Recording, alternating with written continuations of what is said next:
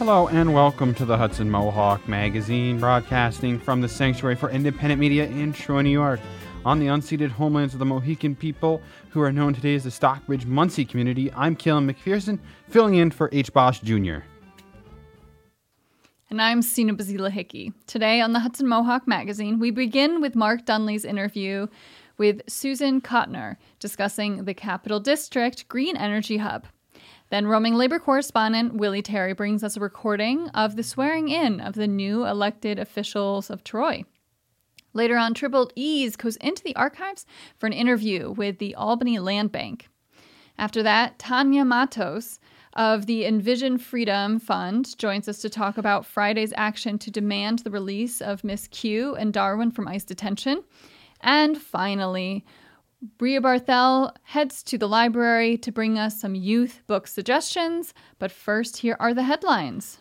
As part of an ongoing effort to hold someone accountable for the deaths of 20 people in the Schoharie limousine crash, the justices at the Appellate Division are requiring the various parties to submit papers by the end of January, as the operator of the company is appealing the decision of Judge Lynch to toss a no-jail plea deal at the Hussein's attorney negotiated with Schoharie County District Susan Mallory back in 2021. The Times-Union reports that New York's response to fentanyl, which is driving the opioid crisis, is not reversing spiking death rates. Drug policy advocates argue that the state has not fully embraced all the tools that could stem death rates, and that the current funding feeds into the shaky healthcare system that has not prioritized the lives of drug users. They say the state has been slow to embrace the concept of harm reduction, which acknowledges that people relapse but provide accessible social and health care services and make sure that they have access to life-saving medication. Groups like Vocal New York particularly cite the lack of funding for safe injection sites. The city of Troy is putting up $300,000 in the hope of obtaining an additional $3 million in state funding to razz the crumbling Sperry building in South Troy. Once part of the sprawling Burden Iron Works, the city hopes to clear the 6-acre site for industrial businesses and new jobs. The Gazette reports that the Schenectady City School District unveiled a tentative $300 million 10-year capital project, which could be on the ballot alongside the 2023 into 2024 school budget on May 16th, although all the funds would come from the state. The average age of the district's buildings is almost 95. The Troy Record reports that the city of Troy will seek to shut down the long-running adult cinema arts theater on River Street in downtown after state uncovered police officers arrested individuals there for engaging in public sexual activity. The theater was also cited for numerous health violations. And that's it for the headlines. For those just tuning in, you're listening to the Hudson Mohawk Magazine, listener-supported radio that builds community in Troy and the surrounding capital region through broad grassroots participation. Our content is produced by volunteers. To learn how you can contribute, go to mediasanctuary.org, email us at hmm@mediasanctuary.org, or call us at 518-272-2390. Our first story is on the $52 million provided to establish 12 regional clean energy hubs. Susan Kotner of the Affordable Housing Partnership, which will coordinate the energy hub in the capital region, talks with Mark Dunley about the program. We're joined today by Susan Kotner, who's with the Affordable Housing Project, but also they're helping to coordinate something new called the Capital Region Green Energy Hub. Governor Hochul recently announced $52 million to establish 12 of these regional energy hubs across New York State, part of the implementation of the CLCPA climate law to transition to 100% clean energy, reduce emissions. And, you know, this project in particular is trying to help local residents, especially in disadvantaged communities, to be able to access the various programs that particularly the state, but also federal government making available to help people with that transition. So Susan, why has your group decided to jump in and help coordinate this effort? And can you tell us a little bit about the project? Great. Again, thanks for inviting us on. We are, we've been working in the affordable housing space for more than 30 years now. And, a big part of housing cost is your energy expense. And so we've really gotten much more aware of the opportunities for consumers to use less energy, save money, and also make their homes a lot more comfortable if they're just much more aware of how they're using their electricity. So has the program launched? What exactly is the program doing, and what are some of the initiatives or government subsidies you're trying to make people aware of? Right. So we're still what we'd call in our soft launch phase. There's 8 groups working here in the capital region, a really strong and extensive coalition of organizations, some regional in nature, others very neighborhood specific to low-income communities, so that we're really getting into, reaching the breadth of the capital region from rural areas to urban areas. At this moment, we're still working to develop our messaging about encouraging people to use less energy, but also helping folks access the resources you were just referring to from NYSERDA and the federal government to help reduce energy costs. Now, you mentioned, your program in particular has been doing a lot of work on affordable housing for decades. And, one of the problems is that, low and moderate income people's the homes they live in or that they own often need a whole lot of repairs. Is the funding going to be adequate to really help people fix the roof if they going to put in insulation and trying to make sure that doesn't escape to the ceiling? Or these are people in many cases have economic challenges paying their monthly bills. How do we make this all work? Exactly. So that's one of the key program areas that we're going to be working on. We're calling it wraparound services to make sure that the roof is in good condition. There's no mold in the house, because those prevent clean energy projects, insulation work from getting done, just as you were suggesting. So we'll be working. NYSERDA doesn't offer those types of resources. So we'll be working to access programs from New York State Homes and Community Renewal, Affordable Housing Corporation, again, targeted to lower income families so that they can upgrade their housing conditions and live in a clean and healthy home. Now, the climate issue, of course, gets into some political debates. And one of the concerns recently, some of the gas companies been fighting against the concept that we should not allow, gas to continue to hook up into new buildings. And one of the arguments they make, well, maybe air heat pumps, work okay in New York City. It's a more urban, a lot of asphalt. Not going to work so well in upstate New York where the temperatures are colder and, homes are not as clustered. Are heat pumps, workable in the northeast of New York? Absolutely, they are. So that's one of the, myths we're looking to bust, if you will. This is a great, just the technology and the advances that have occurred so that there are cold climate heat pumps that can work in very cold areas to take the heat that's still within that cold air and convert it into energy to heat homes. The beauty of heat pumps is that they're also air conditioning in the summertime. So it's a really terrific effort that's being made to encourage more people when you're ready to change out your heating system to look into these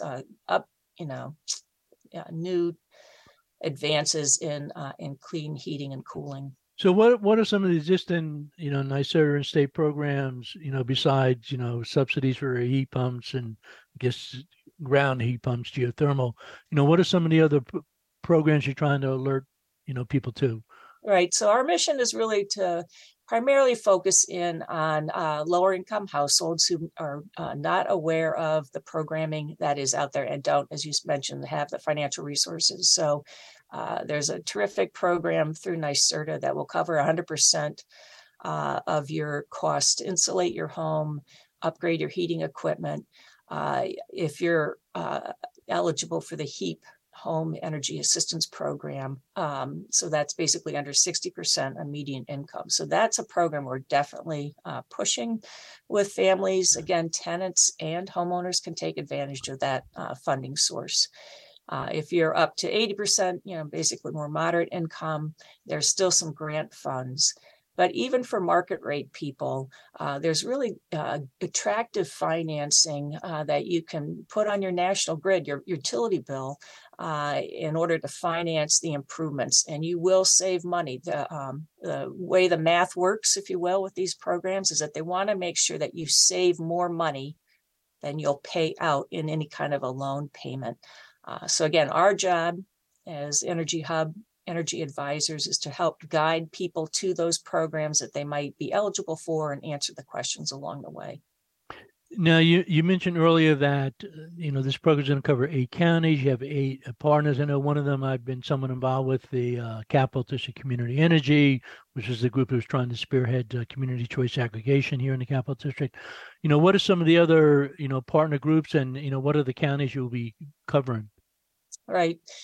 So we go from Warren, Washington down to Columbia Green, and then the 4 counties in between, Saratoga, Schenectady, Albany, and Rensselaer. Cornell Cooperative Extension, long time history of educating folks and being deep in the communities and rural areas in particular, helping families there. We're really looking at, for example, at helping low-income households who are living in mobile home parks, better insulate their homes. So that's a targeted area for us. We're working with the Troy Architectural Project, TAP, out of Troy, and other groups like the SEAT Center, Radix, South End Improvement, and A Village.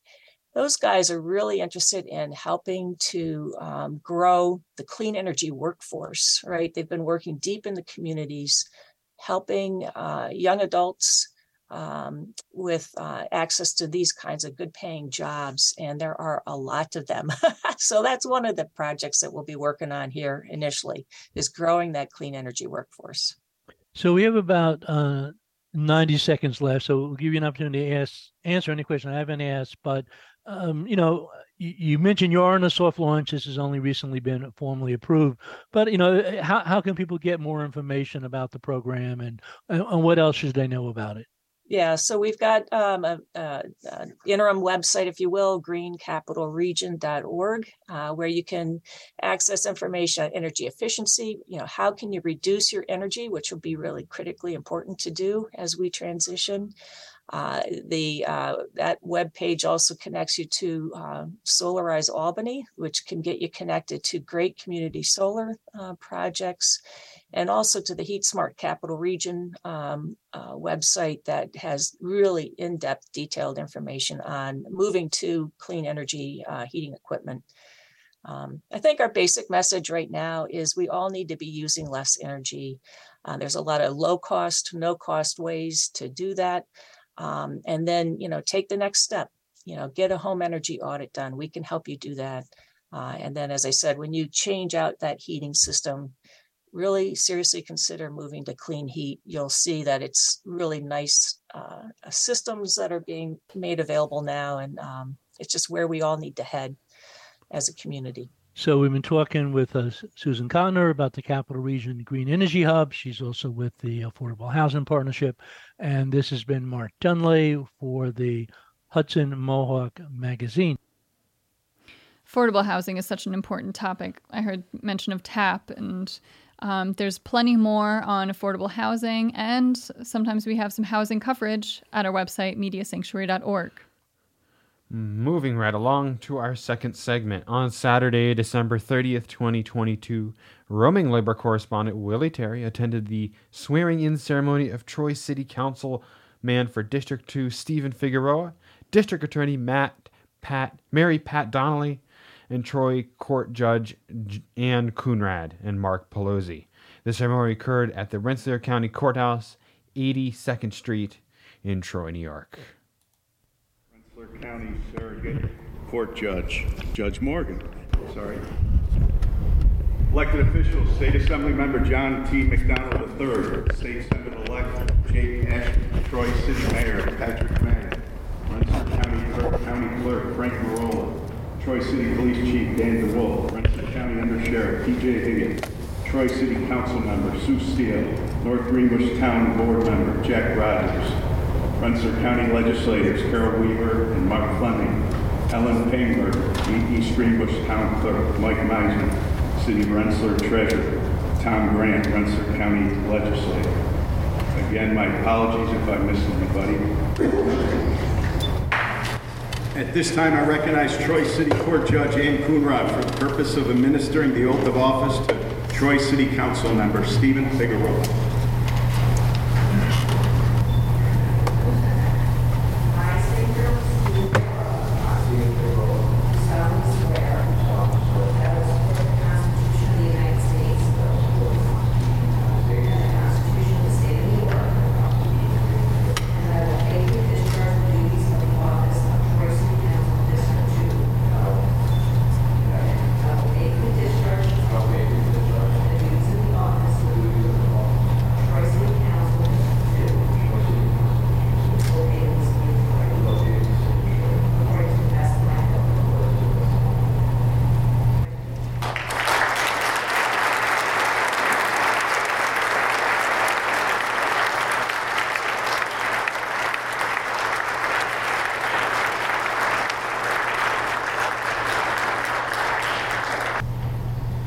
Good morning, everyone. There's a lot of people here. Like Mark said, I like speeches, but a lot of people get a little nervous, get the bubble guts. But first and foremost, I would like to thank everyone for their support. Ed, Jimmy, my hat goes off to Sue Steele. She played a major part in my campaign. This was a very, very long journey for those of you who know, but we kept fighting, right? The people kept fighting. We joined together, and this is what unity looks like when we get together and we get the job done. I would like to thank my brother, my mentor, Jerry Ford, for being side and side with me, for mentoring me during this process, Board of Elections, and everybody that plays a major part. But again, Sue Steele, my hats goes off to her. Carol Weaver, thank you so much for your support. And everyone in the district too, right? There's a lot of work to be done. I'm not afraid to get the job done. We're gonna continue to work with the community, continue to work on the issues in our community, right? So Troy could be even greater. And again, my hat goes off to all the people that showed up to the polls. This was a long journey, but a journey that we have completed, and we were successful, and it feels an honor to be here today, to be the first Hispanic in that district to get elected. I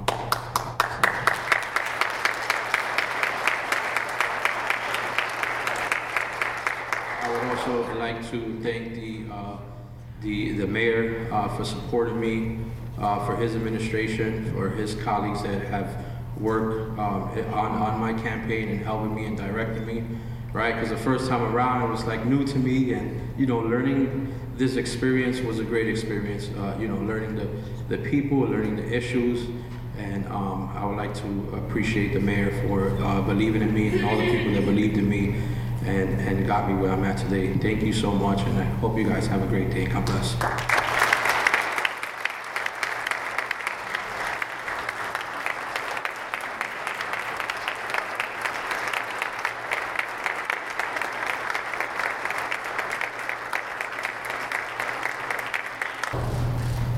Congratulations, Stephen.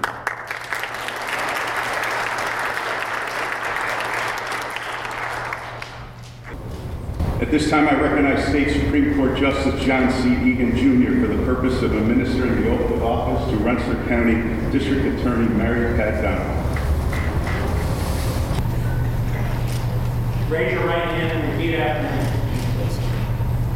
I, Mary Pat Donald, do solemnly swear that I will support and defend the Constitution of the United States of America and the Constitution of the State of New York, and that I will faithfully discharge the duties of District Attorney of Rensselaer County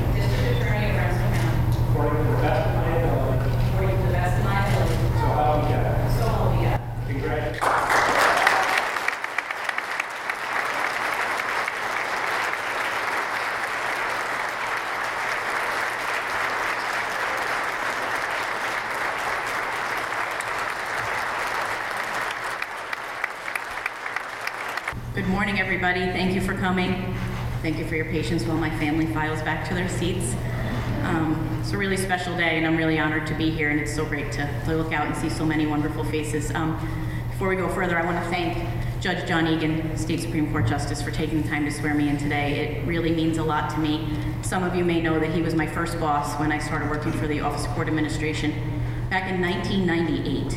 And he taught me a lot, not just about the law, but I would say about how the job we do is so important, and it's more than just a job. It is a way of life to quest for justice, and he was an instrumental part in teaching me that. But more importantly, Judge, I think what you taught me is balance.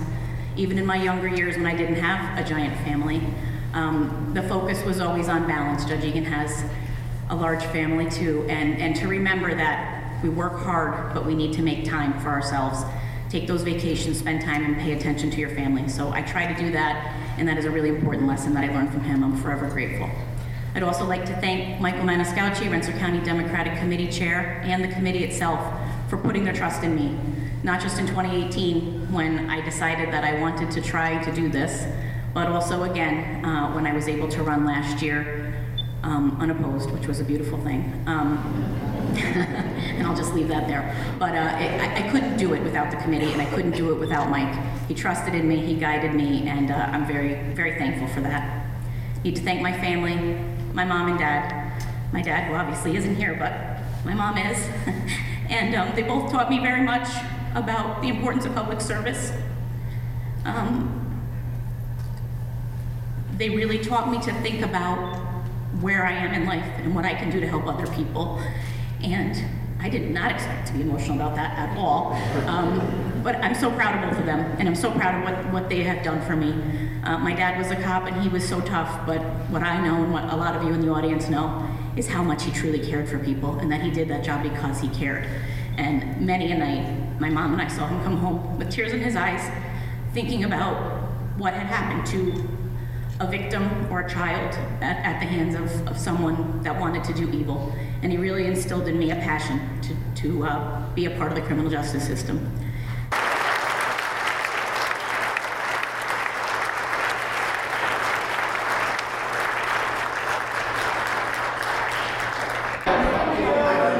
Yeah, this is Willie Terry, a Roman labor correspondent for the Hudson Mohawk Network. And today I'm down here at the Troy City Court, where they just had induction ceremony for the people who got elected for office in the last election. Some of those people were, the oath of office was given to Rensselaer County District Attorney Mary Pat Donnelly. The oath of office was given to Troy City Court Judge Ann Lee Conran, and the oath of office was given to Troy City Court Judge Mark Pelosi. And the last person the oath of office was given to is our own North Troy City Council District 2, Stephen Figueroa. So I have as my guest Stephen, Councilman Steve Figueroa. How you doing, Steve? Good, thank you. All right. So Steve, give me your thought and feeling of just being sworn in as City Council. I mean, it feels good. You know, the people believing in me, the support of the people in the community, the support of District 2, it feels great. And also to make history in being the first Hispanic Latino to take office in District 2. So what do District 2 have to look forward to from City Council? A hardworking councilman. You know, we're going to definitely attack the issues in the city of Troy. You know, we cover from Hoosick Street all the way to 111. So definitely, you know, making sure that the people of Troy is being heard and making sure that these issues that are going on in my district are being taken care of, and, you know, making sure Troy is safe for everyone. Thank you, Steve. Thank Steve you. Figueroa, City Councilman-elect. Local politics is where we can really make a change. We recently had Stephen Figueroa at the Oakwood Community Center, and on this program at Hudson Mohawk Magazine. We also have a series, Election Watch, which we will again revive this year. so that we can stay up to date with what is going on in the local area. And for those just tuning in, I'm Keelan McPherson. I'm Sina Bazila Hickey. You are listening to the Hudson Mohawk Magazine on the Hudson Mohawk Radio Network on WOOC-LP 105.3 FM Troy, WOOG-LP 92.7 FM Troy, WOOS-LP 98.9 FM Schenectady, WOOA-LP 106.9 FM Albany, and streaming online at mediasanctuary.org. This program comes from the Sanctuary for Independent Media in Troy, New York. If you like what you hear, you can support this program by telling a friend. Find today's stories and more at mediasanctuary.org. H. Bosch Jr. can unfortunately not be with us today. Thursdays is H. Bosch Jr. Day. And Triple E's, we're looking back into the archives with the Adam Zaranko of the Albany Land Bank Corporation. And here's that story. Hello again, everyone. This is H. Bosch Jr. with my co-host, Michelle Masergian. Welcome to the show, Triple E's, Education, Empowerment, Entrepreneurship. Today's guest is Adam Zaranko, Executive Director of the Albany Land Bank. This is part one of a two-part segment. Welcome, Adam. How you doing? I'm fine. Thanks for having me. I'm excited to talk today. Well, thanks so much for stopping by. We appreciate you. So let me go right into it. How did the Land Bank get its start in Albany? Sure. So we were formed in 2014, and we were formed under a state law that came into effect in 2011 or 2012, which basically gave what's known as foreclosing governmental units or certain levels of government that perform tax foreclosures special authority to create what are called land banks. And in the state of New York, land banks are not-for-profit corporations that are granted special powers by state law that give us the tools that we need to reclaim vacant and abandoned properties. And the reason we were formed was largely coming out of the 2008 foreclosure crisis. Governments found themselves overwhelmed, and so did communities with high numbers of vacant and abandoned properties. And local governments, for all of the good work they try to do, aren't equipped with the tools needed to deal with large numbers of tax foreclosed properties. That's kind of how we got our start. Okay, and pardon me, tell us a little bit about your history. Where you from, your background? Sure. So I was raised in the Capital Region. I grew up largely in the town of Bethlehem. Okay. And 518 area. 518 guy. Yep. Okay. 518, and schooling. I still am. I'm back here now, and it's in the same town I grew up in. And I'm an urban planner by background, professional education, and I actually worked in the city of New York for New York City government for about a decade in different capacities, and then decided to move. Well, got married, decided to settle down, have children, moved back to my hometown, and saw this opportunity online to lead a land bank, which are new entities at the time, especially, and here I am 4.5 years later. We're one of the largest and most active in the Eastern United States. Great. Where'd you go to high school at real quick, Adam? I went to Bethlehem Central High School. Okay. All right. Yep. So now, what is the primary goal of the Albany Land Bank? Sure. So we're actually a countywide land bank because Albany County forecloses on properties that go into property foreclosure for non-payment of taxes. And that includes the city of Albany, which is where most people are familiar with us because that's where most of our properties are located.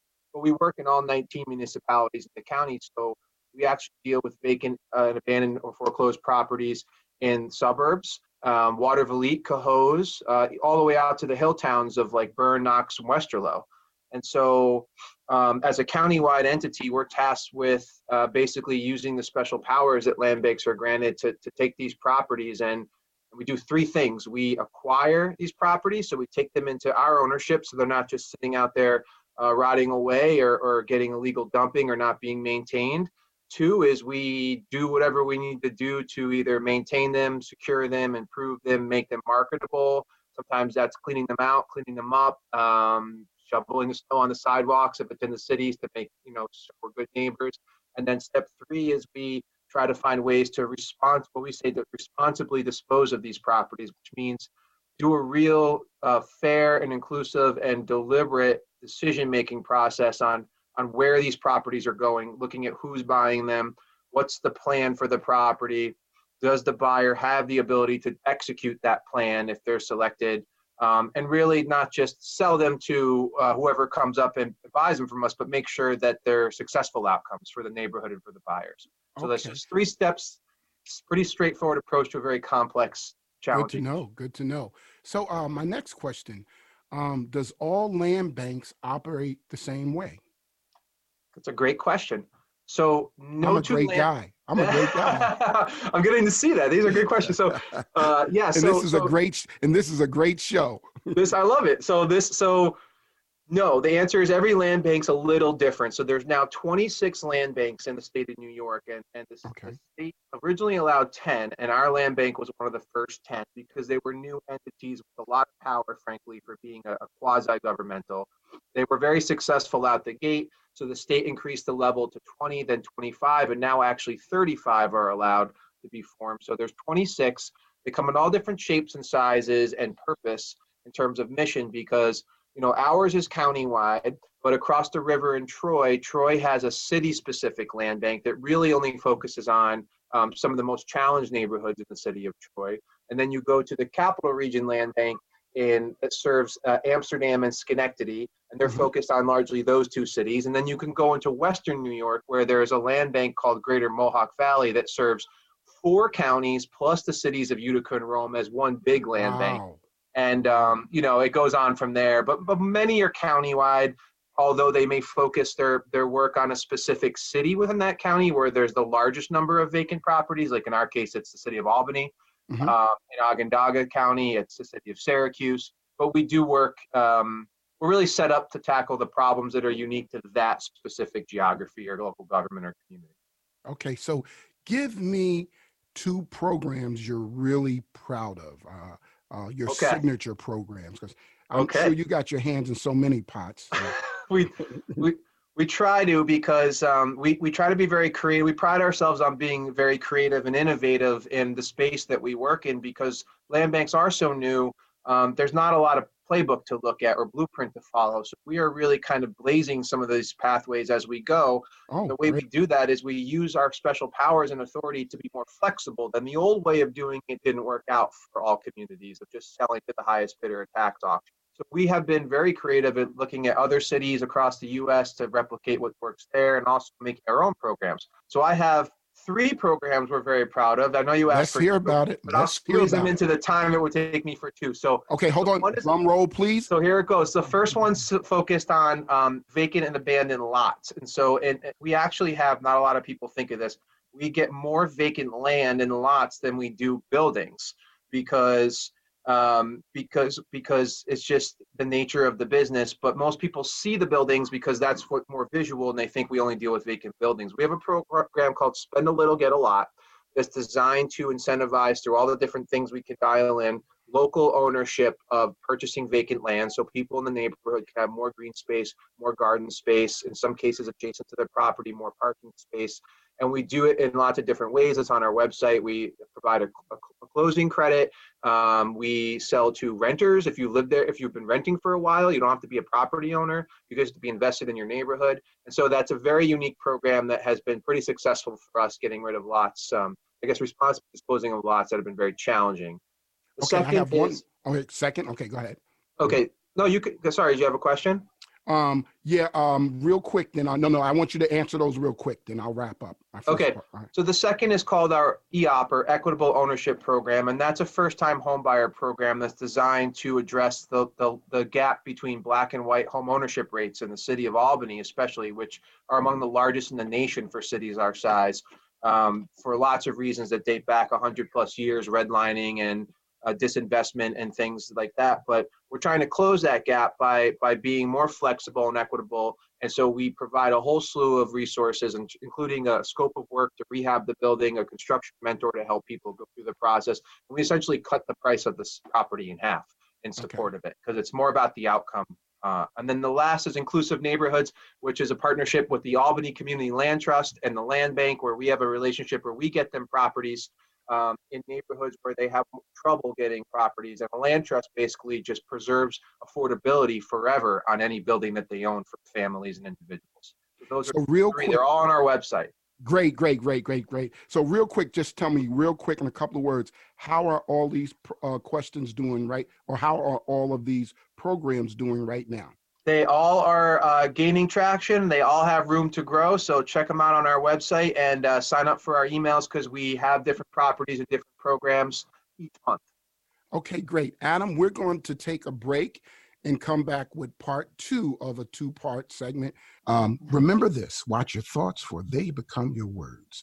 Watch your words for they become your actions. Watch your actions for they become your habits. And you better watch your habits for they become your character. Watch your character for it becomes your destiny. And I only want a destiny of love, happiness, and health and success. I love you. God loves you, and it ain't nothing you can do about it. Until next time, folks, don't hear about making a difference. You need to be about making a difference. This is Inez Bosch's baby boy, your overcoming adversity specialist, H. Bosch Jr., doing what I'm made to believe. For more this was a replay of an old segment. Part 2 is on our website with many, many more Triple E interviews. And that our website is mediasanctuary.org, and put in the search bar Triple E's. It's been about 13 months since Miss Q was released from ICE custody at the Rensselaer County Jail. Miss Q has been detained again, and the community is calling to demand her release. We're joined now by Tanya Matos, Director of Advocacy and Policy at Envision Freedom Fund, formerly the Brooklyn Community Bail Fund, to tell us more about what's going on and the Friday action that is taking place. Welcome to Hudson Mohawk Magazine. Thank you so much for having me. What can you tell us about Miss Q's current situation, and why is she once again in custody?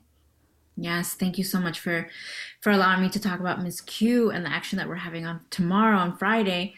So Miss Q, as many of you may remember, is a beloved partner, daughter, sister, and longtime New York State resident who fled from Ecuador as a child, and unfortunately, like you mentioned, she was redetained by ICE during a regular ICE check-in. ICE. The only thing that we've heard from ICE is them claiming that she's supposed to have been deported already, and that she needs to be detained. That is their only excuse and their only reason why they redetained her. And so she's back in detention at Orange County Jail in Goshen, New York. So what we're doing now is we are putting together an action. This is the first of many actions to come, but we're organizing an emergency phone zap directed to ICE, directed to the people in charge of her case, and to show them that the community stands together. And we're going to continue to call them and bother them, not let them off the hook for redetaining her. We feel like Miss Q, has been redetained also because of her activism while being detained in the first time, where she spoke about the conditions of her detainment. She filed a civil rights claim and a federal torts claim act against ICE. And so we feel like this is also retaliation for her activism. And so, her attorneys have been doing the best they can, but what really can move the needle for her case and have her be released is community support and outreach right now. And how frequently are activists targeted for being outspoken in cases of ICE? Obviously others as well, but what have you seen in the ICE activism? In New York in particular, we see it quite often, actually. Unfortunately, individuals feel inside of detention or who are at risk for deportation. They feel like they rather be out in the open and expose what is going on rather than be deported and have sort of what happened to them and all the abuses and conditions fly under the radar. And so they become outspoken and they file claims with attorneys and different organizations and law schools. Eventually, most of them, we have a lot of success. But then we're seeing recently that ICE's form of retaliation is by rearresting them. And so that's very concerning to us because it is a violation of First Amendment right to speak out about the conditions that these jails hold people in. Of course, there, as you may remember, Ms. Q her leg was injured in ICE and she was being denied medical care for those reasons, and the conditions in the jail at Rensselaer County Jail were horrific. So Miss Q is not the only one being held in ICE custody. Darwin is. So can you tell us a little bit about his situation? Yes. So Darwin is a New Jersey resident. So we're part of the Abolish ICE New York, New Jersey coalition.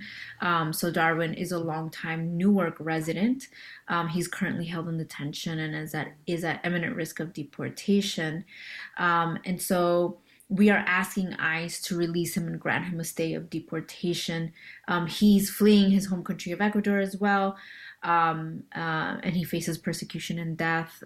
So we sometimes we work with law schools in order to help their clients, as sometimes the law is not enough and to get somebody released. And so there are many times where we need community members to step up and make these calls, emails. There are simple things that people can do from their own home that can make all the difference for somebody's case. So these are valued community members, family members, supporters of the economy. And for listeners who don't know, what rights do non-American people in the U.S. have? So everybody, even if you're not a citizen and you're undocumented living in the U.S., you have some basic rights living here in the United States. First, you have all the amendment rights, but other than that, there's not a lot we can do as far as exposing what's happening in the jails. What really is important is that community members are aware and that they know and understand and hold their politicians and elected officials accountable and ICE accountable, because it is a federal agency that we as or many of us as citizens are able to hold ICE accountable to. So as far as, having what are the rights of undocumented people, there's basic rights that they have. But other than that, there's obviously no right to work, no right to work legally. No right to. And it varies state by state too, right?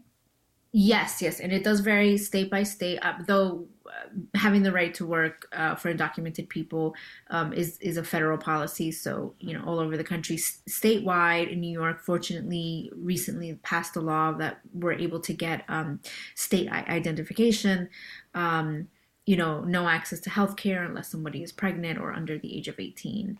And so other than that, we're able to file these lawsuits based on these, amendment violations. But other than that, yeah. So there's a lot of stuff. Mm-hmm. What is the role of the Invasion Freedom Fund, and what should listeners know about your organization? Yeah, so Invasion Freedom Fund is a nonprofit formerly known as Brooklyn Community Bail Fund. So what we really are is an advocacy and a bail and bond organization. So what we do is, as a nonprofit, we started off paying for people's bail for free. We didn't expect anyone to pay us back or anything like that. So we would pay for folks that were arrested. If they contacted us, we were able to pay for their bail.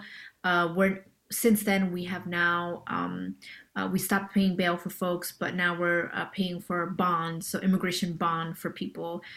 So if they're able to actually get an immigration bond amount from a judge, they can range from $5,000 to $20,000, $30,000 a bond. So I don't know how many people have that laying around, but we're able to pay for people to get out of detention at that point. So that's our work that we're doing right now. Right. And so this phone zap action is taking place on Friday, January 6th. What exactly is the phone zap action? And is it over Zoom? Is it over phone? What can you tell us about it? Sure. So an emergency phone zap is basically people log in via Zoom. We explain a little bit about the case. People can either use their phone, their cell phone, or their email to contact an official. We will have a script as well as contact information for people to follow up. You can do it at that time or follow up at a later time. But it's an opportunity for all of us to contact these individuals and kind of flood their phone lines all together and do this action all together. So participants can take place anytime between 12 and 1 Eastern time. Doesn't need to be the whole hour, right? Just during any of that time. Mm-hmm. It doesn't need to be the whole hour, but you do need to register if you want to join us. It can be for 15 minutes or half an hour. So our bit.ly link is bit.ly/freethemall2023. And we'll again have that link in the description of this segment on our website, mediasanctuary.org. And why are these, and I think we just have 1 minute left, why are these types of actions effective? Yeah, they're extremely effective because it shows ICE that this individual has community support. And so they, as we have a Democratic president, even under a Republican president, the boss of ICE is President Biden. And so he doesn't want to look bad in front of the immigrant community that we're holding somebody that the community adores and loves. So we are asking community members to show up and to show Democrats, ICE, federal government that we are behind these individuals. Great. Thank you so much, Tanya Mantos, Director of Advocacy and Policy at the Envision Freedom Fund, for joining us tonight. We appreciate you. We really appreciate you joining us. Yes, thank you.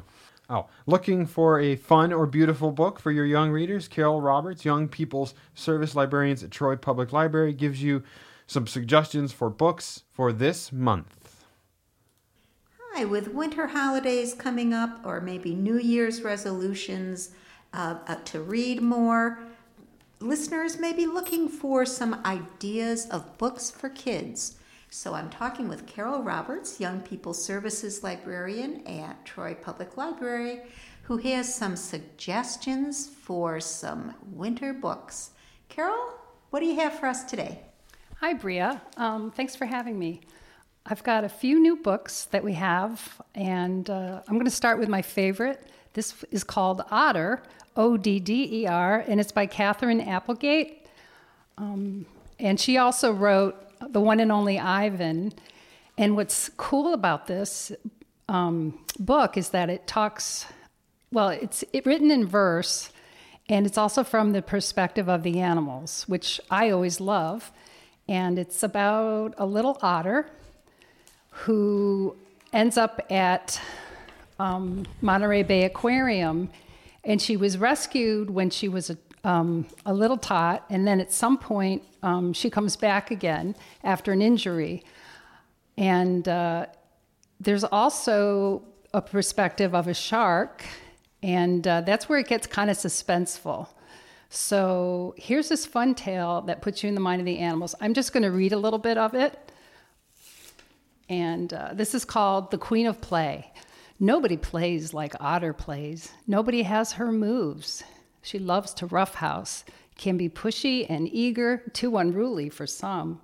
But watching her work the water is a joy. She doesn't just swim to the bottom. She dive bombs. She doesn't just somersault. She triple donuts. She doesn't just ride the waves. She makes them. The shark, meanwhile, is closer to the mouth of the sloth, still hunting a soundless ocean ghost. He can eat hugely, gorge, then go for days unfed. But a sea otter is always eating. Luckily, her belly doubles as a dinner table. Without the swaddling blubber of a seal or whale, she must consume a quarter of her weight each day. Abalones and sea urchins, octopuses and sea stars, mussels and crabs and clams, like a carb-loading marathoner, like a hummingbird sipping nectar, dawn to dusk. a swaddling something. I love the wording in that piece. Thank you so much. And the next book? This is, let me tell you, the Otter would be ideal for, I would say, ages 8 to 12. And now let's continue with The Aquanaut by Dan Santat, who was also a Caldecott medalist, which means he had won previously the greatest prize. And that's Aquanaut, Aquanaut. He had won the largest prize in children's literature for illustration, which is no small thing. Anyhow, this graphic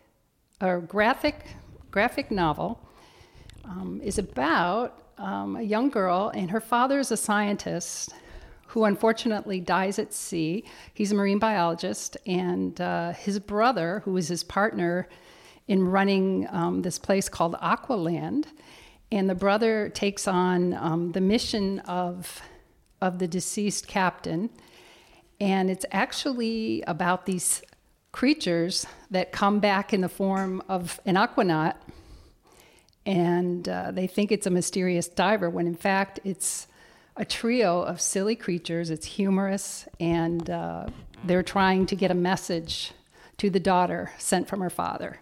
And so it's a fun tale. There are underwater scenes, which are done in kind of a greenish blue, so they sort of stand out that way in contrast to the above water scenes, which are very colorful. And it has sort of a Calvin and Hobbes look to it, with 3 or 4 panels per page, blocked into frames, big faces making noises. It looks very cool. It's a fun book, and it's for ages 8 to 11, and it's a big one. It's a substantial amount of pages, but of course a lot of those are just images, which will move the tale along, of course. Terrific. So we've got an otter, we've got an underwater aquanaut. What's next? I have the Science Spellbook, Magical Experiments for Kids, and this is written by Cara Florence. This would be appropriate, I would say, for ages 7 and up, grades 2 to 5. It's great for engaging children's sense of wonder. And so the theme of magic just draws the children in, but then the book, or rather the author, goes in and she explains the science underneath. So, for example, would you call something a liquid mixture or an elixir of enlightenment? So the magical premise, as I said, it guides children towards the information, and then it explains different principles in science. For example, forces. Okay, so that would be like gravity, and then pH, which is referred to as infusions, things like disappearing ink. There's 25 experiments, really fun, and you can even prepare a meal that glows under a black light, which I find really exciting. Somehow I envision it glowing inside one's stomach and lighting up your skin. Well, it might. There's a recipe for a tea that turns blue in the presence of ultraviolet light. And of course, with pH, they're talking about things like indicators. Huh. So sort of like, when you would do a litmus test on something, and, the liquid would change a substance from blue to pink, or vice versa. Oh, that sounds like there could be some fun holiday activities to do with kids. Yes, very much so. And again, I should mention that probably kids want to do that with a grown-up, just in case. I mean, some of them, the experiments may call for boiling water, things like that. So just to be on the safe side. And what age group did you say that would be for? Ages 7 and up. Great. And another beautifully illustrated book. This is called Snow Horses, A First Night Story, and this is by the late Patricia McLaughlin, who was a Newbery winner. And the illustrator for this book was a Caldecott Honor winning artist, Misha Archer. And this is a first night story. And this is an outsize book, maybe 14 by 14, 15 by 15, large, but I'm getting cold looking at these double-page spread of snow background with beautiful illustrated trees. And the way the text is on the page, it's sort of set up as if it were in verse. For example, snow falling all day, all night, drifting over meadows and gardens and roads. The large and gentle Percheron horses, Tim and Tom, midnight black, are excited. They wait patiently in their barn. The snow-covered sheep run into the warm barn, complaining in sheep talk. But Tim and Tom love winter. They love the snow. They know the large sleighs outside. I'm coming, Snow Horses, calls their driver, Jenny. Sheep talk, would that be bah humbug? I imagine the humbug part, I can't attest to, but the illustrations are lovely.